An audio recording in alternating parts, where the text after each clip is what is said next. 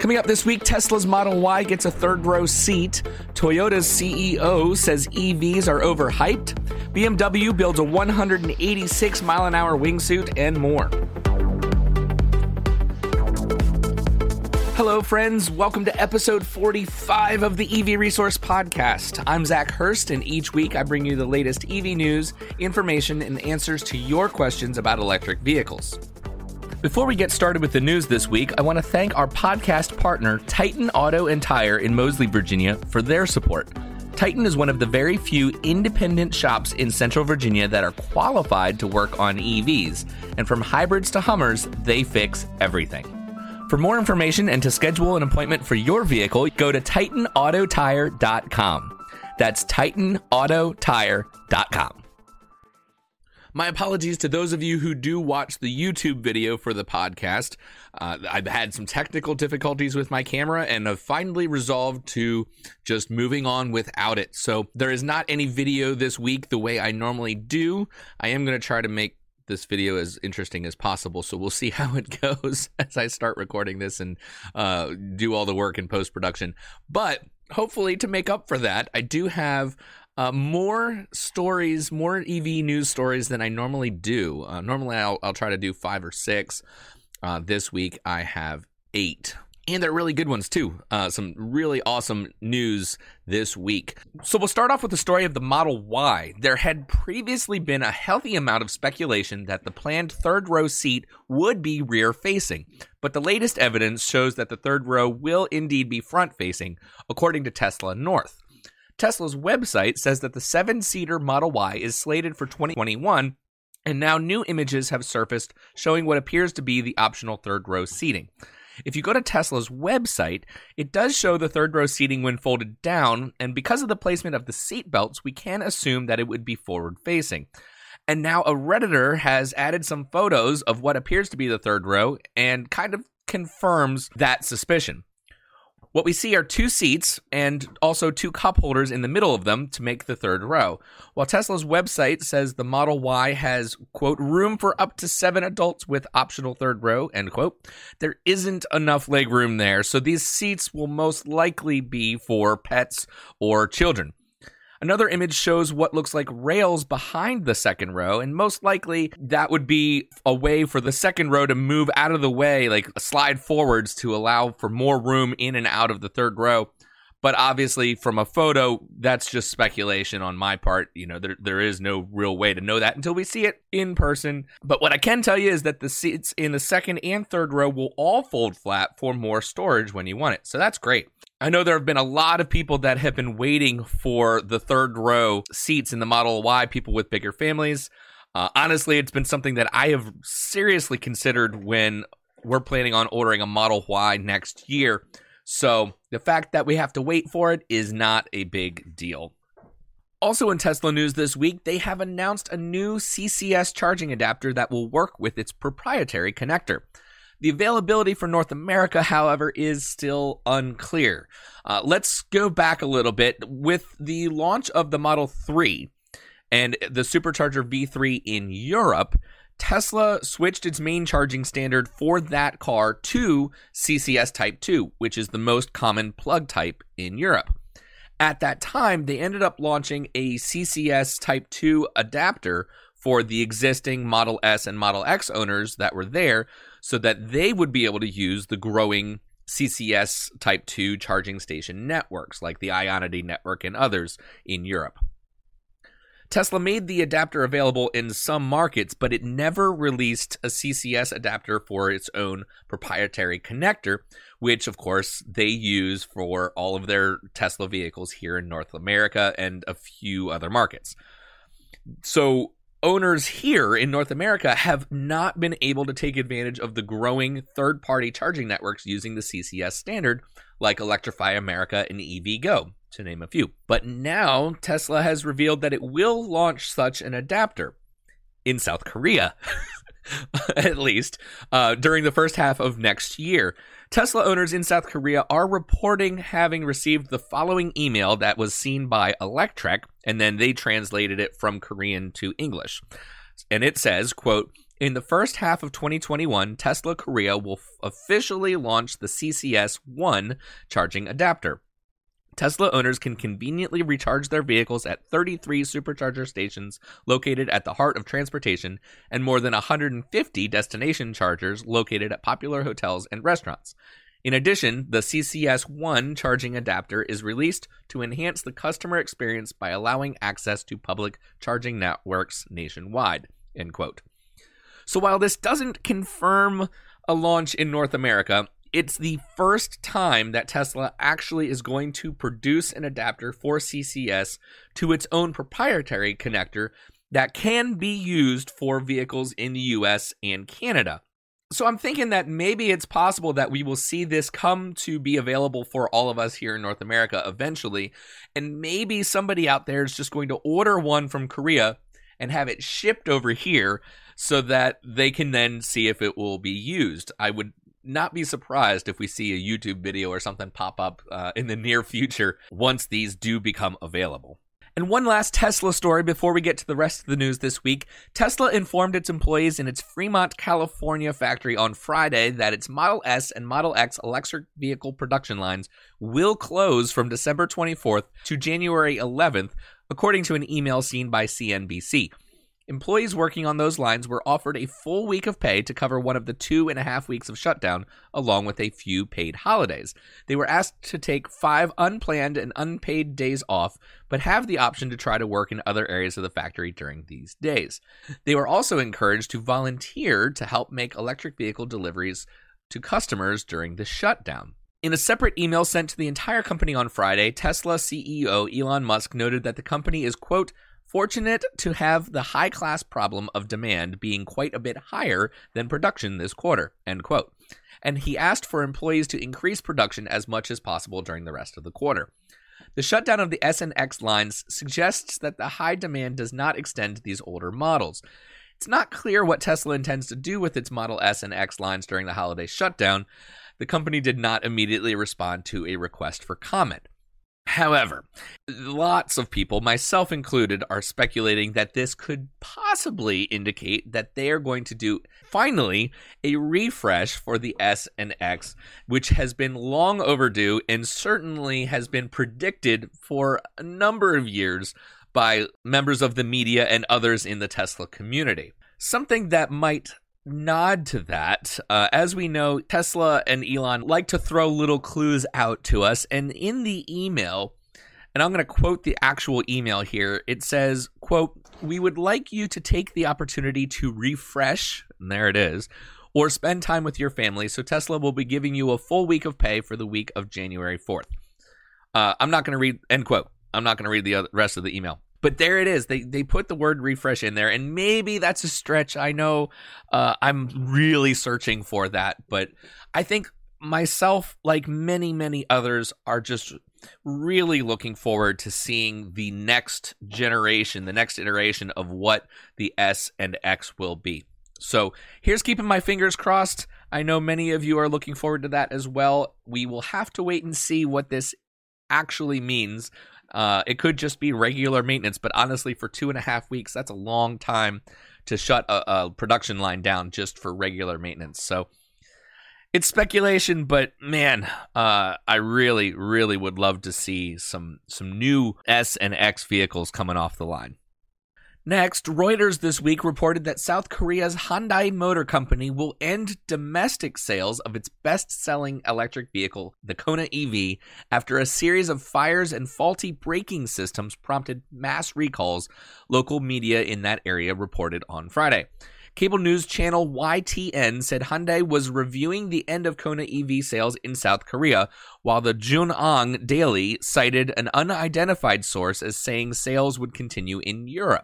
The Kona EV ranks among Europe's best-selling EVs. Sales of the model outside of its home market account for over 3/4 of the total amount.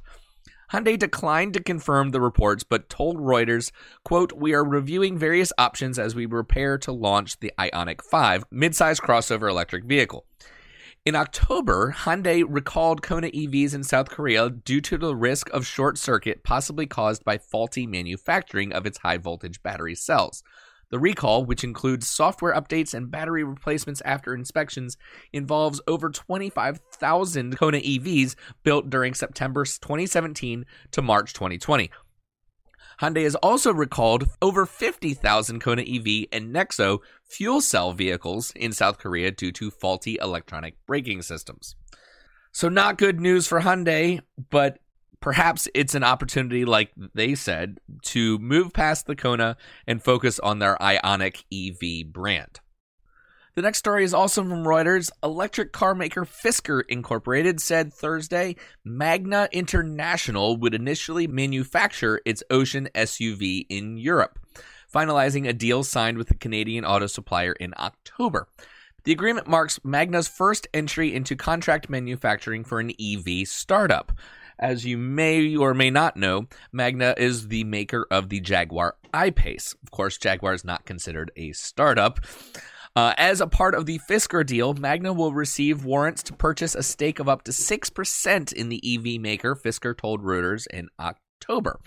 Magna's stake in Fisker is subject to achieving 3 engineering and production milestones through the planned start of production of the model in November 2022. Fisker's Ocean SUV will have a starting price of $37,499, which is a fantastic price, even though we have to wait nearly 2 years to get our hands on one. I have not exactly ever been a fan of Toyota on this podcast because they have definitely been one of the automakers that are lagging significantly when it comes to making the transition to electric vehicles. And this week, I have even more reason to be critical of the automaker because their CEO, Toyota's CEO, Akio Toyoda, went on a rant about battery electric vehicles at their annual meeting for Toyota. He spread misinformation about electric vehicles and even claimed that it wasn't a good idea to push for massive electrification. This small-mindedness could spell the end for Toyota if they don't quickly let go of such ideas. And despite the fact that the company announced an acceleration of its EV plans last year, the Japanese automaker has been focused on hybrids and fuel cell vehicles, and it has often dismissed full battery electric vehicles. And this bad-mouthing of EVs has often come directly from its CEO. Now he went at it again during comments about the Japanese government's announcement that they plan on banning the sale of new gasoline-powered cars starting in 2035. The Wall Street Journal reported on his comments, which included claiming that battery electric vehicles were more polluting than gasoline-powered vehicles, due to electricity being mainly produced by gas and coal in some places. And that is something that has been proven false by several studies over and over and over again. Even when EVs are fueled from electricity that is powered by coal and gas, they're still more environmentally friendly and less polluting. So not only is it already not accurate in most places, it's also short-sighted to focus on that, considering that the electrical grid is also rapidly getting cleaner as new development of renewable energy is becoming significantly cheaper than coal and gas. In fact, I think solar is now the least expensive way of producing electricity. Toyota claimed that electric vehicles are overhyped and said that, quote, the current business model of the car industry is going to collapse, end quote, if the government pushes for gasoline vehicle bans. He argued that EVs are too expensive and pushing for mass transition to battery electric vehicles will price people out of new cars. Well, if this was something that he said 10 or maybe even 5 years ago, I might not be so critical, but none of that is true today. EVs are less expensive to own, they are more environmentally friendly, and they're just a better option. And honestly, if Toyota continues to push this narrative that is against EVs, they are really going to struggle going forward. Mercedes-Benz is continuing their path to electrification. They announced this week that their Tuscaloosa County plant will begin producing electric SUVs in 2022. The plant, which has been in preparation for the move for the past 3 years, will produce the EQE SUV and the EQS SUV on the same line with SUVs that have conventional and plug-in hybrid drivetrains. In an announcement from Germany, the company said it will launch 6 electric versions of its vehicles in 2022 to be manufactured at plants all around the world. Marcus Schaefer, COO of Mercedes-Benz Cars, said the company's electric-first strategy will lead to eventual carbon neutrality. He said, quote, "We intend to lead in the field of e-mobility and focus in particular on battery technology. We are taking a comprehensive approach ranging from research and development to production and also including strategic cooperation," end quote. Progress on the company's Bibb County electric battery plant is continuing. Work on the building has already been completed, the company said, and ultra-modern systems will be installed in the coming months. Mercedes-Benz committed more than $1 billion 3 years ago to its Tuscaloosa and Bibb County operations in preparation for electric vehicles. In 2017, it announced a 800,000 square foot global logistics center and a 1.3 million square foot parts hub in Woodstock near the Vance plant, and began work a year later on the 2 million square foot battery plant. So it looks like within the next couple years, we're going to see some all-electric Mercedes-Benz SUVs rolling off the line here in North America. And lastly, from the Robb Report website, BMW believed it could fly, and now it's proved it. The German automaker successfully sent air sports pioneer Peter Salzmann soaring through the sky at speeds of up to 186 miles an hour in a newly developed electric wingsuit. The innovative concept was a joint effort between BMW, DesignWorks, and Salzmann himself. The professional skydiver and base jumper said the idea arose while he was thinking of ways to improve performance in the air. After 3 years of intensive research and countless test flights in BMW's horizontal wind tunnel, Salzmann and the wingsuit completed the maiden flight over the mountains of Austria last week. The 33-year-old was dropped by helicopter at just shy of 10,000 feet alongside 2 other flyers sporting conventional wingsuits.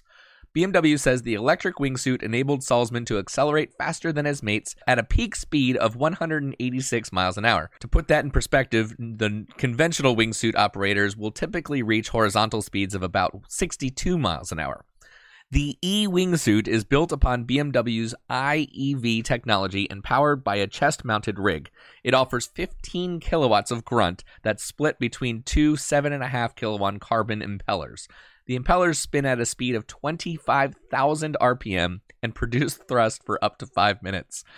I gotta laugh at this because it's insane and awesome, like awesomely insane. The aim of the electric wingsuit is to increase performance and eventually allow for longer distances to be covered. In the video of the feat, the trio glide in tandem before Salzmann uses his kilowattage to boost above another mountain and actually manages to gain altitude while the other pilots descend. All three then deploy parachutes and land safely. The wingsuit was revealed as part of BMW's Next Gen 2020 event, in which the automaker offers a unique look ahead to the future of mobility. BMW showcased an array of new tech and also revealed the new iNext electric crossover. While Salzmann's first flight was a resounding success, it appears he's not resting on his laurels. According to BMW, the Daredevil wants to fly between the skyscrapers of South Korea next. He says, quote, "I will have to train more. We will optimize the technique and look ahead boldly," end quote. Absolutely unbelievable. I think it's great when a traditional automaker steps outside of their norm to push the bounds of what's possible in other areas. This is fantastic. And certainly, if you are listening to the audio only part of the podcast, I would encourage you to search for this on YouTube and find the video because it is a sight to behold. So that's your show this week. Thank you, as always, to everyone who supports EV Resource, either simply by listening or sharing with your friends, those that watch on YouTube, but especially those that support us on Patreon. Patreon is a dedicated site that you can provide support for EV Resource in a financial form, either at $1, $5, or $10 a month, and every Patreon subscriber actually receives full access to the EV Resource magazine. If you want access to the December issue and every single previous issue, we started this in March, All you need to do is become a subscriber or a magazine subscriber on Patreon, $1 a month, and that'll get you full access. You can also sign up at the producer or executive producer levels. Our executive producer is Tom Wiggins, and as a part of that level, he gets his name read every week here on the podcast. The producer and executive producers also receive access to the EV Resource podcast a day early. So the day that I'm recording it today, Saturday, they will get access to that basically as soon as I'm finished recording, where everybody else has to wait until Sunday at 2 o'clock to gain access to that. So there's no obligation whatsoever, but certainly if you are able and willing, I would encourage you to go over to Patreon and check it out. I always invite your feedback for the podcast. If you have a comment on any of the news stories, you can leave a comment in the YouTube video or send me an email at hello@ev-resource.com. If you haven't already, subscribe to the podcast either on the podcast platform that you're listening to or on the YouTube channel, and that way you'll get all of the future episodes of the EV Resource podcast delivered to you automatically. You don't have to search for it week after week after week. It'll just be here for you when you want it. If you do want to listen to any of the previous podcast episodes, they are available on our webpage, which is ev-resource.com, under the podcast section, and of course on many of the major podcast platforms.